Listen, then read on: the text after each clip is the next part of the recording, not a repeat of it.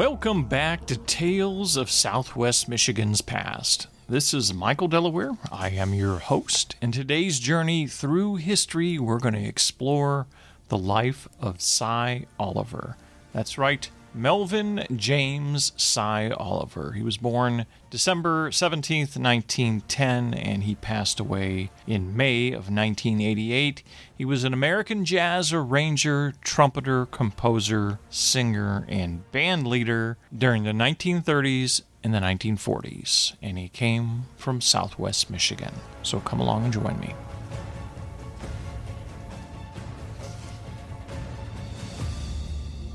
So in today's episode, I'm going to be referencing a book written by Sonia and Sean Hollins called Here I Stand. And this is the 20th anniversary edition of this incredible book. And it covers black music history from Battle Creek and parts of Southwest Michigan. And it is an amazing collection of stories of some amazing individuals that started their careers or played a good portion of their early careers here in Southwest Michigan. A lot of them came from Battle Creek, and it's a rich and amazing history. The Hollins do an incredible job. They interviewed many of the people that they did biographies on in this book, as well as many of their family members for those that passed away, and it is just a wonderful collection and an amazing history. So I highly recommend you get a copy of this book. It's called Here I Stand, and I will put a link to how you can get a copy in the show note descriptions. So throughout the Depression, the music kept toes tapping in the grandest of nightclubs and the creakiest of juke joints. Despite the nation's problems, music was a way to provide an escape. As people began to have fun again, dance, and enjoy life, music developed a new life of its own. Swing. The music led to a dance craze called the jitterbug. The dance required plenty of room for legs to swing and men to fling their female partners high in the air, hands tightly locked, only to return her back down and between his legs and around the neck or waist. Those dancing could truly get into a rhythm with the blare of the trumpets and the rumble of drums, which were signature to the big band sound.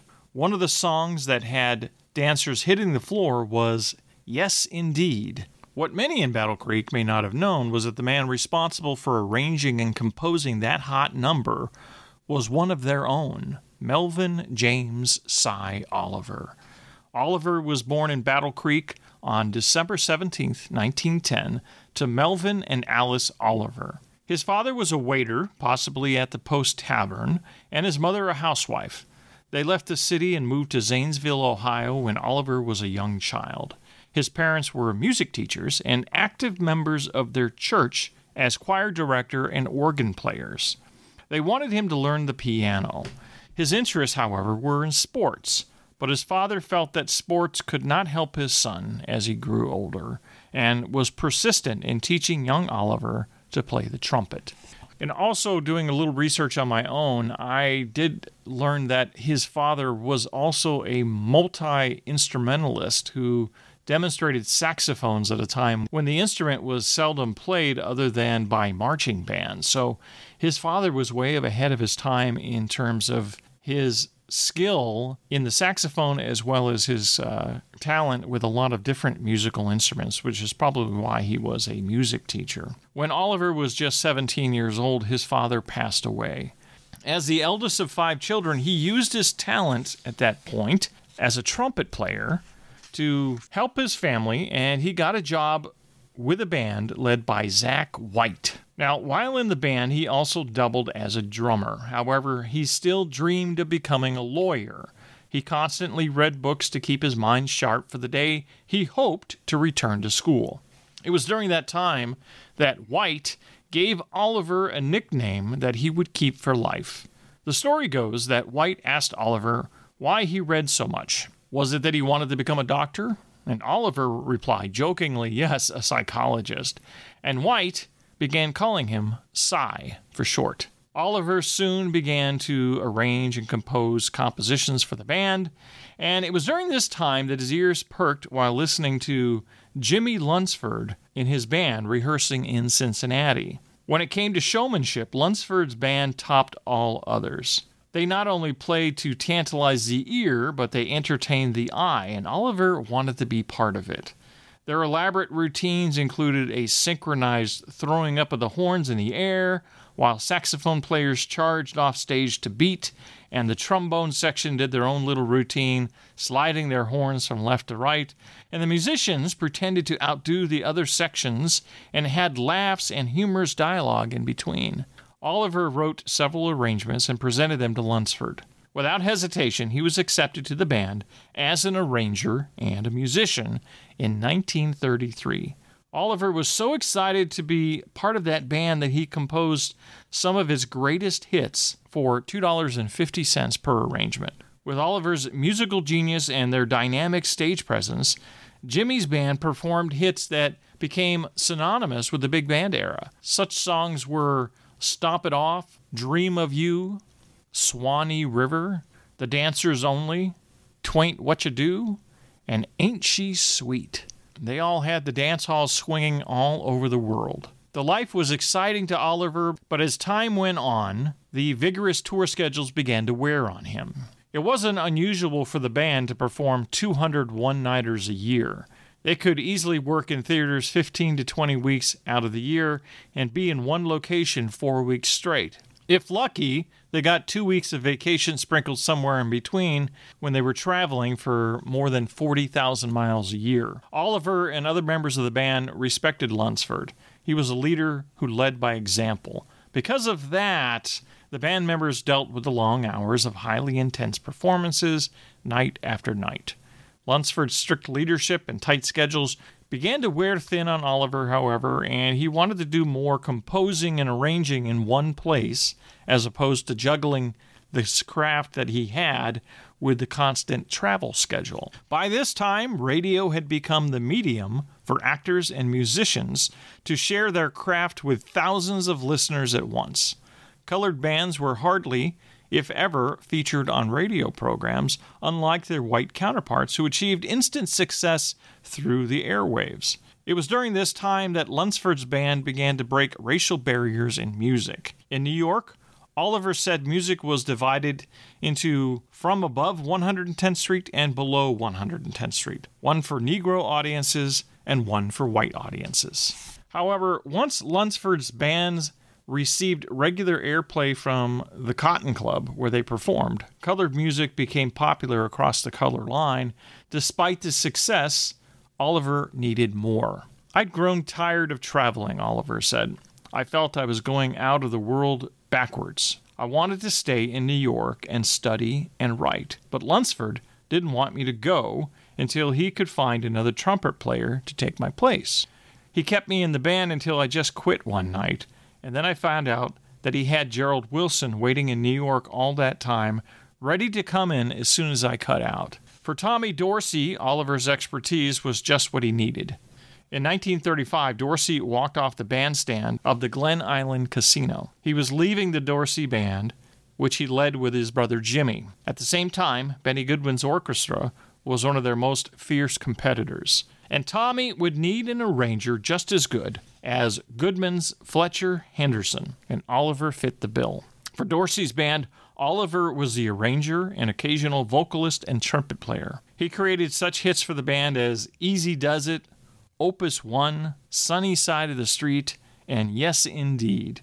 Hits created by Oliver and other Dorsey composers led him to become known as the sentimental gentleman of swing.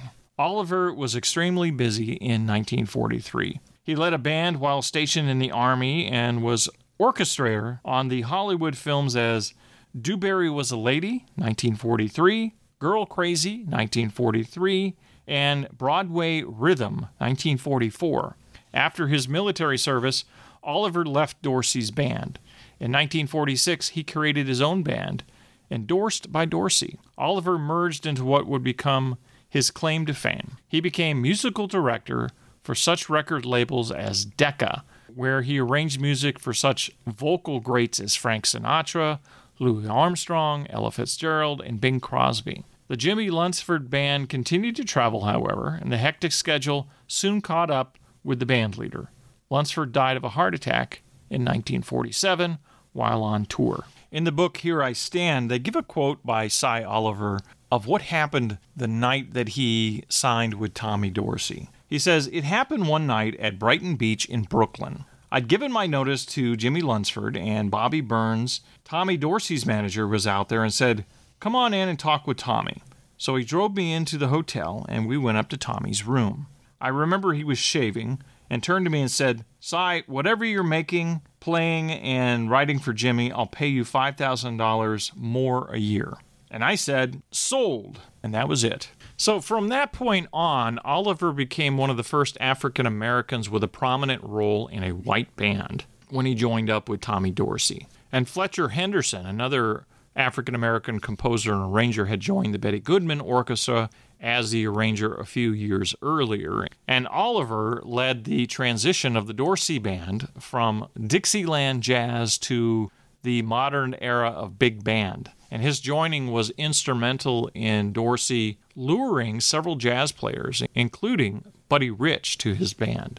And his arrangement on the Sunny Side of the Street was a big hit for Dorsey in 1946, as were his other compositions, as I mentioned before, Yes Indeed, which was sort of a gospel jazz tune that was later recorded by Ray Charles, and Opus 1, originally titled as Opus Number 1. And another song that was popular was The Miner is Mugging and Well Get It. Now, when he left Dorsey and began working for Decca, which is Decca Records, the Decca Records was a British record label that was established in 1929 by Edward Lewis.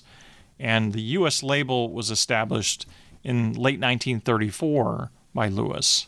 Now, in 1937, Edward Lewis, anticipating the Nazi aggression that was leading to World War II, he sold the American Decca, and the link between the UK and the US Decca labels was broken for several decades. The British label was renowned for its development of recording methods, while the American company developed the concept of cast albums in the musical genre.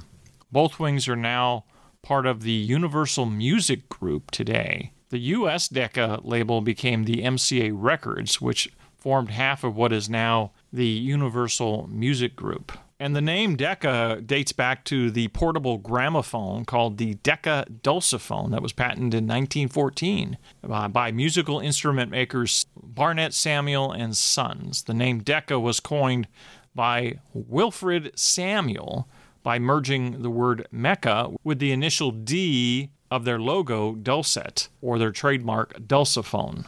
So that's how the name Decca came into being.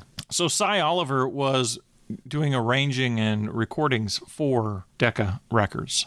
By the 1950s, Cy Oliver had his own orchestra, and he did some recording with Louis Armstrong, as well as Frank Sinatra, doing some arrangements for him on Frank Sinatra's album in 1961, which was, the album's name was I Remember Tommy, a combined tribute to their former boss, Tommy Dorsey. In 1974, Cy Oliver began a nightly gig with a small band at the Rainbow Room in New York, and he continued that gig until 1984, with occasionally taking time off to make festival or other dates, including the Roseland Ballroom in New York. And he officially retired from performing publicly in 1984. And he passed away in New York City at the age of 77 on May 28th, 1988. Another artist that he did some arranging and conducting for with Decca Records and later Capitol Records was Peggy Lee, and one of the songs, Miss Wonderful and Dream Street, were a few of the songs that received a lot of national praise during the time of their release. Peggy Lee's real name was Norma Dolores Eggstrom, and what's interesting as a personal story is I actually spoke with Peggy Lee in 1999 or 2000, and I was working for her in a call-in center for some company, and she actually called requesting some information about something. And I chatted with her for a little bit, and she kept telling me her name was Peggy Lee. I said, "Don't you know who I am?" And then she told me, her name, Norma Eggstrom, and all that. And I said, ma'am, I don't know who Peggy Lee is. I was so naive. I didn't connect with what she was talking about. And she said, well, yeah, I was a film actress and a musician and a performer and all of this. And, and we talked for probably well over an hour. And she had said that she was going to come down to the office of the place I was working at, and she never did show. And I found out that she passed away a year later in 2002, or probably just a few months later after I spoke with her at the age of 81. So that was just my little personal connection with Peggy Lee, the brief crossing of paths here in Michigan many, many, many years ago. And she was quite an interesting lady. She was telling me all these stories. And at first, I didn't believe who she was and what she was telling me. Once I figured out who Peggy Lee was, when she was telling me her story and her films and things like that. But some of her films were the movie The Jazz Singer in 1952 and also Pete Kelly's Blues in 1955, where she played an alcoholic blues singer. But she was most known for her recording songs, and she had been nominated for 13 Grammy Awards in her time. And she won a Grammy in 1969 for her hit, Is That All There Is? And also for a Best Contemporary Vocal Performance. And she won the 1995 Grammy Lifetime Achievement Award as well. So quite an outstanding woman. And it's kind of interesting that Cy Oliver did some recording and composing for her in her early career, which was another Michigan connection.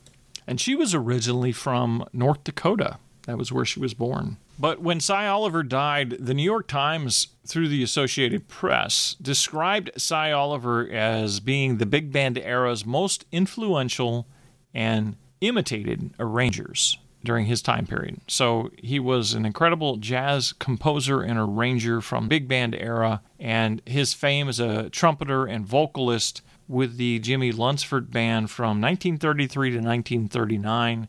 And it made mention of all of his hits. Sunny Side of the Street, My Blue Heaven was another one, and Ain't She Sweet, as I mentioned earlier, were among some of his most acclaimed hits and arrangements. And the ones that he arranged for Tommy Dorsey from 1939 through the late 1940s used a little bit more of a powerful two-beat style, with many of those song titles I've already mentioned earlier in this episode. Yes, Indeed, For Dancers Only, Dream of You, Swing High, Easy Does It, Opus 1, and so many other ones. And for the decade or so that he worked with Decca Records, he not only did freelance arranging for Frank Sinatra and Peggy Lee, but some of the other names that he also did work for was Ethel Merman, Sammy Davis Jr., the Andrews Sisters, the Mill Brothers, Bing Crosby, and of course Louis Armstrong and Ella Fitzgerald, which I mentioned, as well as Joe Stafford. And so a lot of famous names from that musical era he had a hand in doing the arranging for or directing as a musical director for them. So quite an amazing guy. And he grew up in Battle Creek, Michigan, here in southwest Michigan.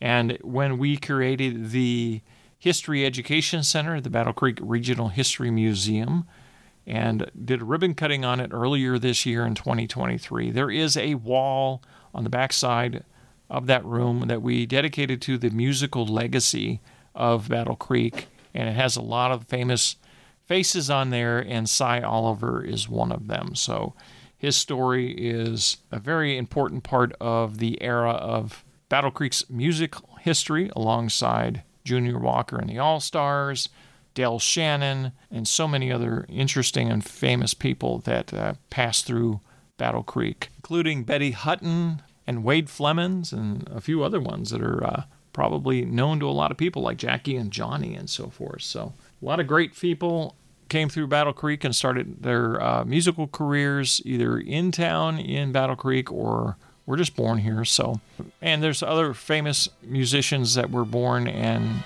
lived their lives, early part of their lives in southwest Michigan.